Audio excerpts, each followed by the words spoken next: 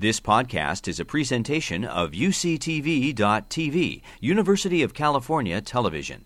Like what you learn? Help others discover UCTV podcasts by leaving a comment or rating in iTunes. Holistic and specialized care for children with Down syndrome at Children's Hospital Oakland, also known as BCHO, and Renee Howard, who will be joining her and following her, talking about skin problems with Down syndrome. So, welcome, Dr. Spinazzi.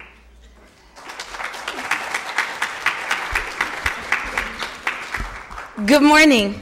I will be your energy producer this morning. I think it's fitting that I get to talk about Down syndrome as the first talk of the morning.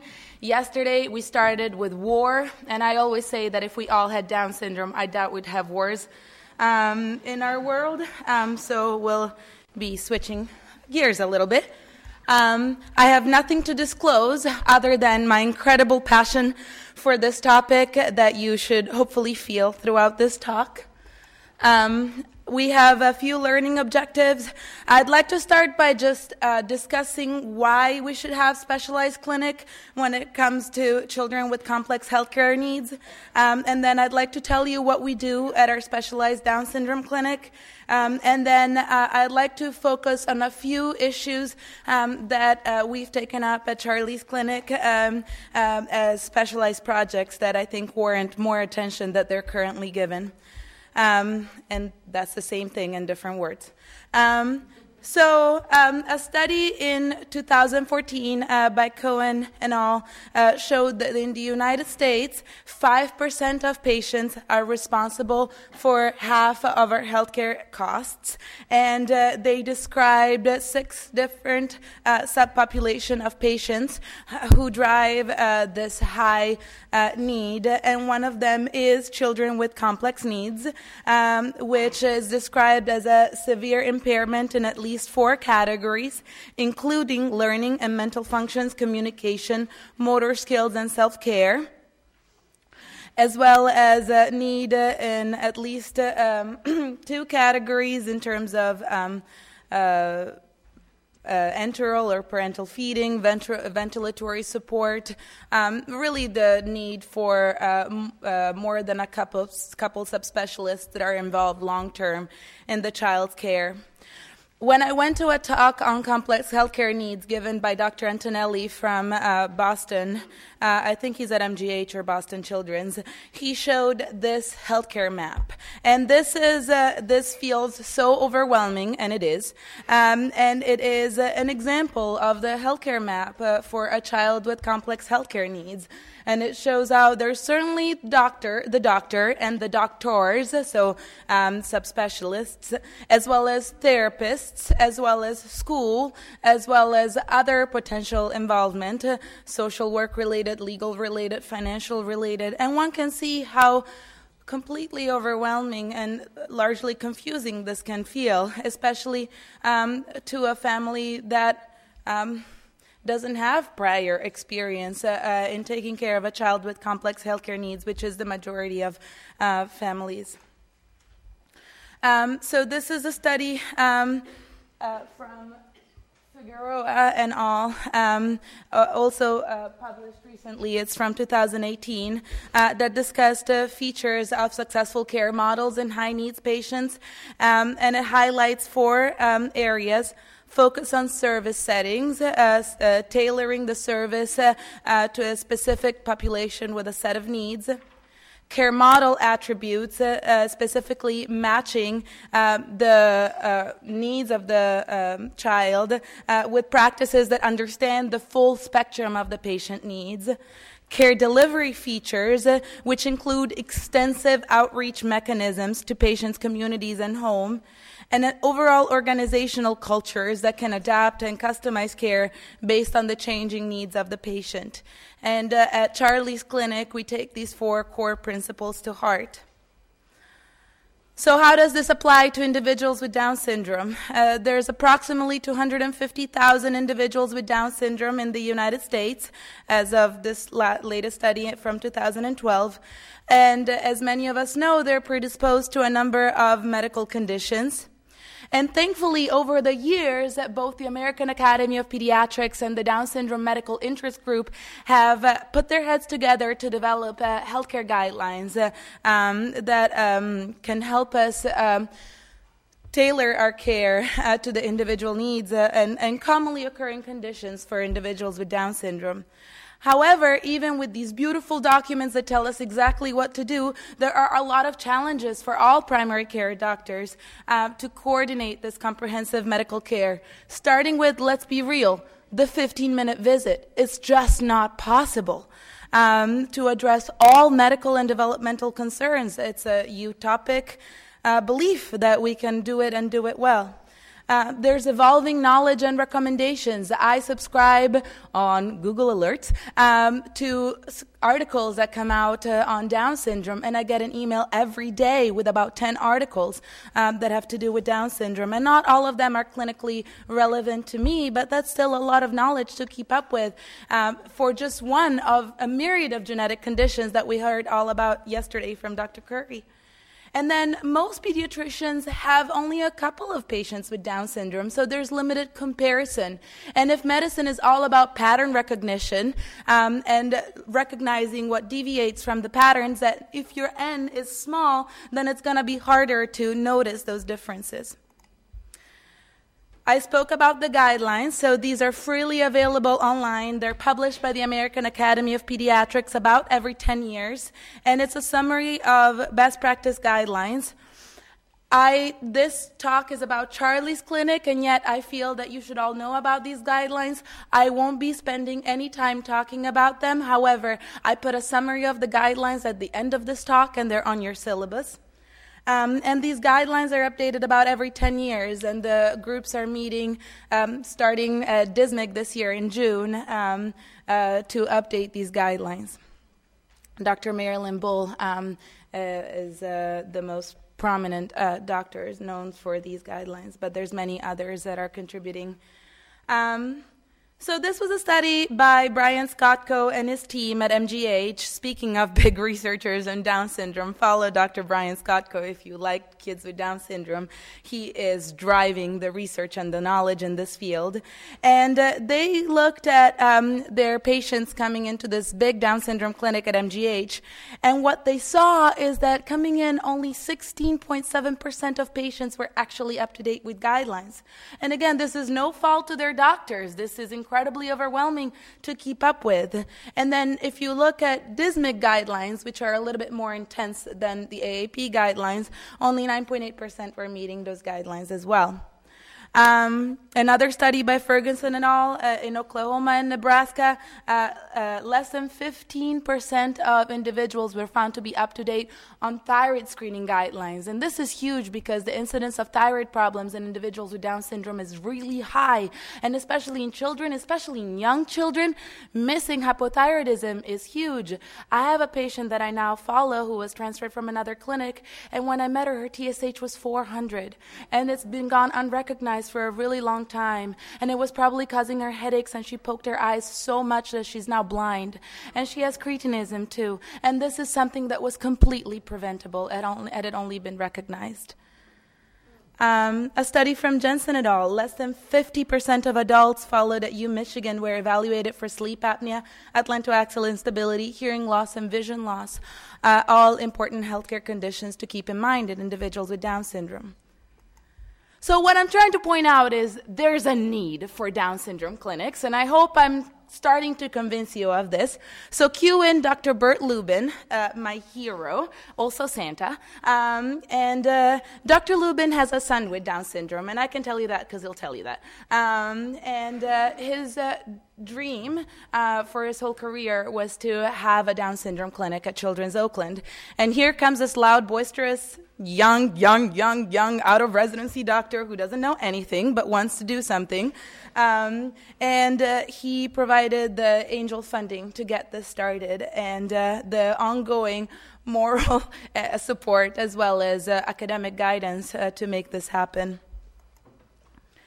So what is Charlie's Clinic? Charlie's Clinic is a multidisciplinary effort. I am the physician for Down Syndrome Clinic. In the audience today is Mary Beth Finch, who's our infant development specialist. Her time is covered by a grant, and I cannot say enough about what an incredible thought partner and teacher she's been to me, so thank her if you see her today.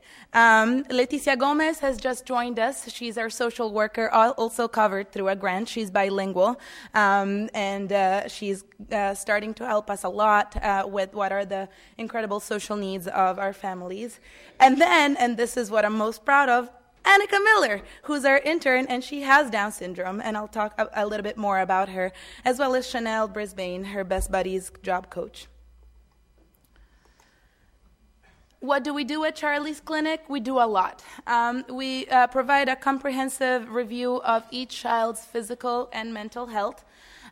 We compare what has been done with the AAP guidelines and provide recommendations on how to catch up.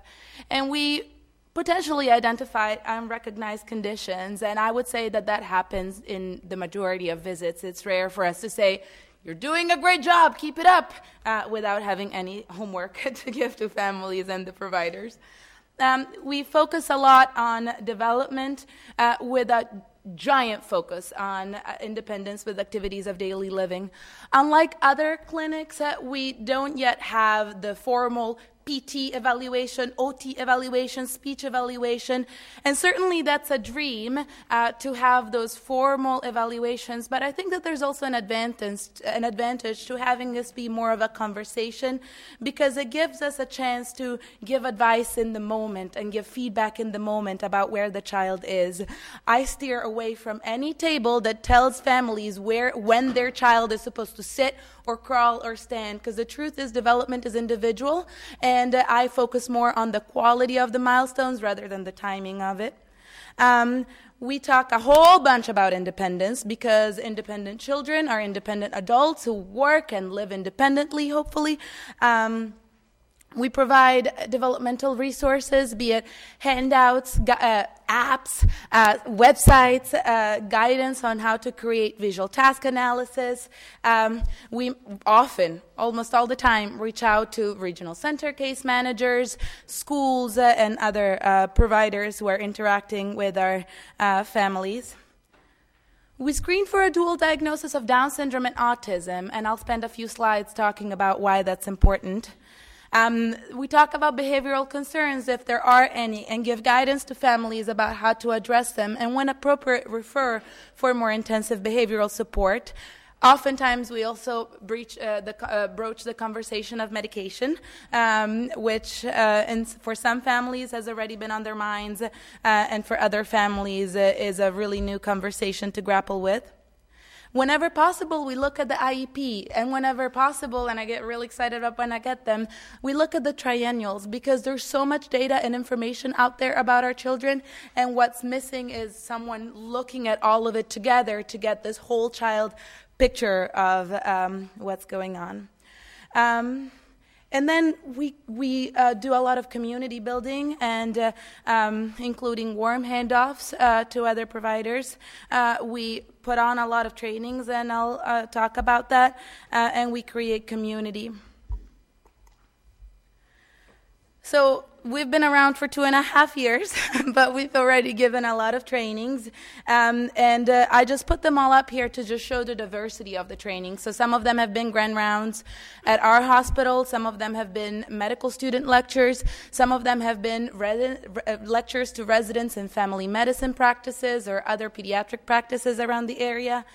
Some of them have been community trainings available to not just doctors, but also nurses, nurse practitioners, social workers, therapists, and then parent trainings as well, both through our local Down syndrome support organizations as well as Help Us. So we're trying to get the information out in as diverse ways as possible. So far, we've done trainings on supporting communication in children with Down syndrome, talking about puberty. I'll be giving a talk on puberty in Spanish in June at the National Down Syndrome Congress. Wish me luck. That's not my primary language. We talk about primary care. We've given talks about the trauma-informed care of children with special needs, something I don't think we spend as much time thinking about, but just the trauma that comes with learning that your child will have special needs, and most importantly, the trauma that comes with interfacing with all the service providers, because while everybody who's sitting in this room does the conversation right, what we know for a fact is that not everybody out there uses respectful language when talking about our kids. And then, as of today, we're going to be talking about the skin, too. And if you haven't guessed it from my way of talking, I am a pretty excited person. And so when we find a problem, I have a saying no deficiency. So we immediately take it up as a project. And there's been a few issues that we've kind of taken up as important areas. One is a communication toolkit project. So developing tools to help families support their children's communication development. A transition toolkit project to develop Down syndrome-specific transition tools for our teens transitioning to adult care. A Down syndrome autism dual diagnosis project, which is actually a multi-center effort that's both research-based as well as recommendation-based. And then just a lot of advocacy about ABA. And as many of you may know, as of July 1st, 2018, ABA is now a benefit that's available to children who don't have an autism diagnosis as long as they have Medi-Cal. And hopefully that will ripple onto private insurance, but we don't have providers, right? The wait time is 9 to 12 months, and that's absurd, and that's illegal, and that's against our entitlements, federal entitlements, and so we've been working really hard to change this. Which is why I asked that question yesterday about increasing rates for regional centers, for example, because until we increase funding for these services, then we're going to be stuck with the scarcity of providers who can't move to the Bay Area to provide services. A word about the communication project. This is the love of my life. The boy and the communication. I'm a big talker.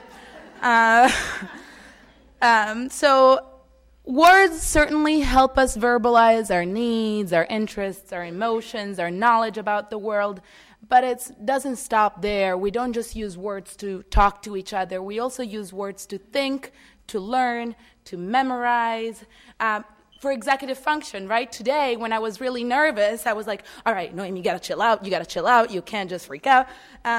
So, right, behavioral regulation, you cannot hit your chest like this, people are looking at you. So we need words for a lot of things. And in our children with Down syndrome, verbal communication will be delayed. I describe it as trying to talk with a big s'mores marshmallow in your mouth, right? Big tongue, small oral cavity, low tone, real hard. But the desire to communicate won't be delayed, and that's so frustrating, right? We worry so much about individuals with locked-in syndrome, but how different is wanting to say something and not having the tools to do it. And the Regional Center of the East Bay, which is the main regional center I interact with, will look at language ongoing through the IFSPs and the regular evaluations, but won't be able to do a speech evaluation until the child is 18 months, because that's when it's thought that kids can start really being delayed for speech, and so speech therapy services specifically won't be put in place at least until 18 months. Often later, because it's the same issue as ABA. There aren't enough providers, and that's no fault to the regional center. They're underfunded, but it's just the way it is. And when it comes to speech therapy through insurance, the wait time right now is 1 to 3 years, and that's just wrong. So We've been working on a communication collaborative with a couple of speech therapists in our area, Bettina Larude, who has worked with individuals with Down syndrome for more than 20 years, even though she looks like she's 30. And has done research. She's bilingual. Susie Schoenberg, who works in one of our local school districts as the AAC specialist, augmentative communication and alternative communication, but she's also, a speech therapist and has an invaluable experience. And then Raquel Ramos, who's a nurse here at UCSF, and volunteers her time to us, and she's just incredible. Our vision is based on science. It's based on evidence that being exposed to sign and picture exchange communication system enhances total communication and communication efficacy, and also speeds up verbal language acquisition. It leads to having longer sentences and a larger vocabulary, and as well as regulates behavior. So our goal is to create toolkits that we can hand to families that include signs in batches, right? Because what I have found is that when I go and tell families, start learning some sign, that feels real overwhelming. Go and learn a new language. Go ahead. As you're juggling all the other things. But if you say, learn 5 signs for me before the next time we see each other, and those 5 signs have been thought of as the right 5 signs for your level right now, and then when you come back and you've learned these 5 signs, and if you haven't learned it by the next time, no problem, right? We'll keep working, we'll keep doing this. Then I'll give you 5 more signs, and then I'll give you 5 more signs. And then all of a sudden I feel real efficacious in using sign. And the love of my life that I showed you earlier is the prime example of someone, once someone evaluated him just on his verbal language, would appear to be profoundly delayed, but when you take into account his signs, all of a sudden he's doing much better than one would have previously thought. I want to spend a couple of minutes on the dual diagnosis of Down syndrome and autism spectrum because it's really common. And it used to be thought up until the 80s that kids with Down syndrome couldn't have autism, right? They're so friendly. However, it turns out that Down syndrome is a genetic risk factor for having autism, and rates of autism and individuals with Down syndrome are higher than those in the general population. At least 10% of individuals with Down syndrome also have an autism diagnosis. Some other studies suggest a much higher incidence. And it's a challenging diagnosis. There's diagnostic overshadowing. Are you stimming because you have Down syndrome, or are you stimming because you're autistic too? Are you language delayed because you have Down syndrome and we expect it of you? Or do you also have autism? Are you really sick because you have a G-tube and a trach and all of these other things going on? And that's really obfuscating the developmental picture.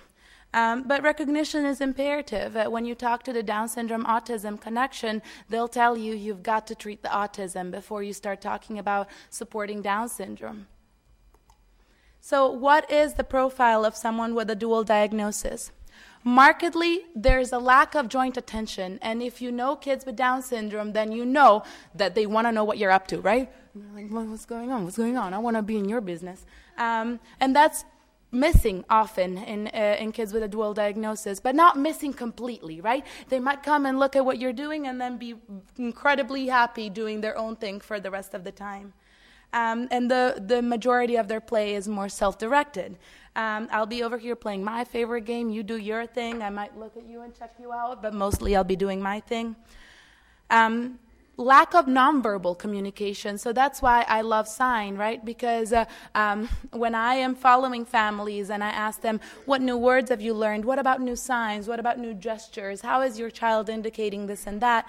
What often emerges as kids are growing is that rather than, at least pointing, shrugging, doing all kinds of Italian gesture, hand movements to express themselves, there seems to be less of a communicative drive.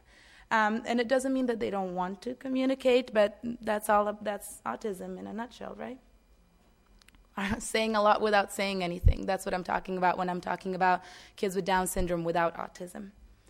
A lot of sensory issues. And all of our kids can have sensory issues, but they're really prominent in our kids with dual diagnosis, especially around food, clothing, diapers, textures of terrain. Some kids are more hypoactive, some kids are more hyperactive.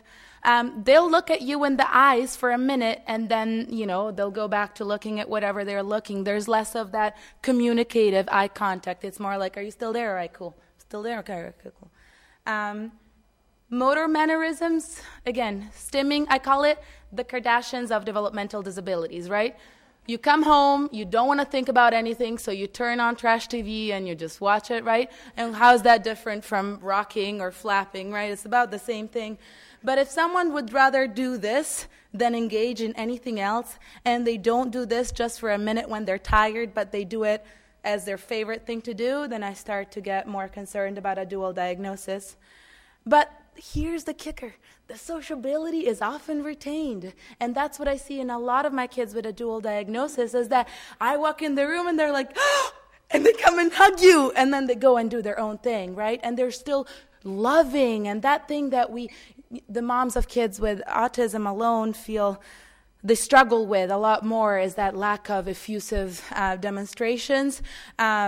Is often retained in our kids with Down syndrome, and I think that that's real tricky.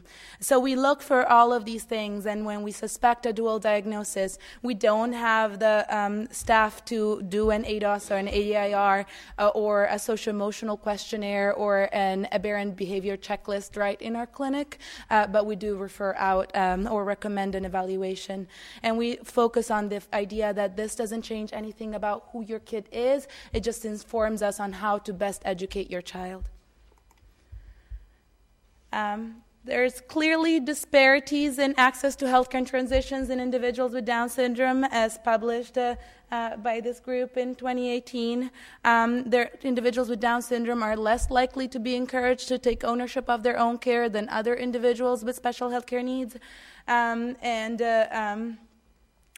After adjusting for all kinds of other factors, adolescents with Down syndrome had 4 times the odd of not meeting the transition core outcomes. And especially, again, not being encouraged to take responsibility of their own care. So that's another project of ours, is developing a transition toolkit that focuses on healthcare transition. And we want it to be specific because of a lot of the families that we serve don't speak English as a first language or are socioeconomically underserved as well. And it feels really overwhelming to go and say, go find a doctor who likes individuals with developmental disabilities. It feels a lot more empowering to say, call these clinics and ask for these doctors. And that's the research that we're trying to do, is who in our community is good at doing this kind of work. Also, as a side note, all those trainings to medical students, etc., is to get them really excited about adult care of individuals with Down syndrome. But also other aspects besides healthcare, like legal decision-making, who can help you get power of attorney, guardianship, limited conservatorship, or conservatorship if someone really needs to be fully conserved. Financial planning. Having a child with a disability is expensive. ABLE accounts are finally available in California. We tell all our families about ABLE accounts. Special need trusts. SSI. Everybody gets denied for SSI the first time around. We encourage families to appeal and reapply. We look at the IEP and encourage ITPs. In California, the law says you must start talking about transition at 16, but there's no word that says that we cannot start talking about this sooner, and we encourage families to do so. Nothing about us without us. So I told you I'd talk a little bit more about Annika. She is employed through a Global Down Syndrome Foundation grant, and this is in partnership with the Down Syndrome Connection of the Bay Area. Job coaching is provided by Best Buddies. I always feel like I'm an octopus that's like grabbing people and bringing them together to me so that we can do this work together. I call our clinic Strength in Numbers, and I hope the Warriors hear this and fund us.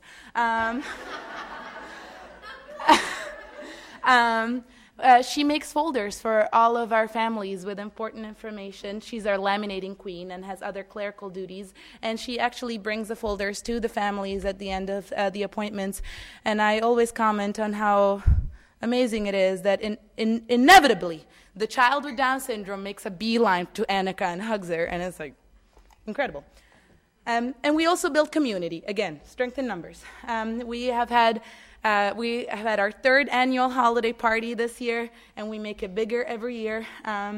And this could not happen without the UC Berkeley volunteers that we work with. They actually created a Down syndrome group on campus, and next Thursday on World Down Syndrome Day, they'll be handing out stickers. One of my first volunteers is in the audience today, and it's just so incredible to see people get inspired about serving individuals with disabilities. And they also do a whole lot of work. We connect families. I always ask families, is it okay if I connect you with another family so that you can give them support? And all families inevitably say, yes, please, please, I want to help. We're going to have our first annual Spring Fling in collaboration with the East Bay Regional Parks on May 4th. It's going to be superhero themed, and there's going to be incredible things. And starting in April, we're going to have monthly developmental groups in collaboration with the Down Syndrome Connection of the Bay Area. We cannot do this just by ourselves as doctors. Formal shout out to the Down Syndrome Connection of the Bay Area. Stop by their desk if you have a chance today. They're outstanding. The Silicon Valley Down Syndrome Network, as we are expanding, serving kids all the way from Fresno to Humboldt, we have to also expand our support network relationships, and they've also been incredible in supporting our efforts. If you have a child that you want to refer, some referrals comes from birth hospitals. It's a mixed model of primary care and consultative services. So I'm the primary care physician for about 60 kids with Down syndrome, and then we provide consultative services so far for about 60 more kids. So we've grown a lot in 2.5 years. Because I'm a pediatrician taking PMD, taking consults for other primary care doctors, insurances, minds are blown, and so sometimes we do get a little bit of pushback, but there's a really exciting movement so that soon we'll also be in the genetics department at UCSF and able to take more patients. And this is my plea to you. If you want to work with me, I want to work with you. If you want to help, I want your help. I never say no to help. Contact me, and we'll take questions after the next talk, which is me again. You've been listening to a podcast by University of California Television. For more information about this program or UCTV, visit us online at uctv.tv.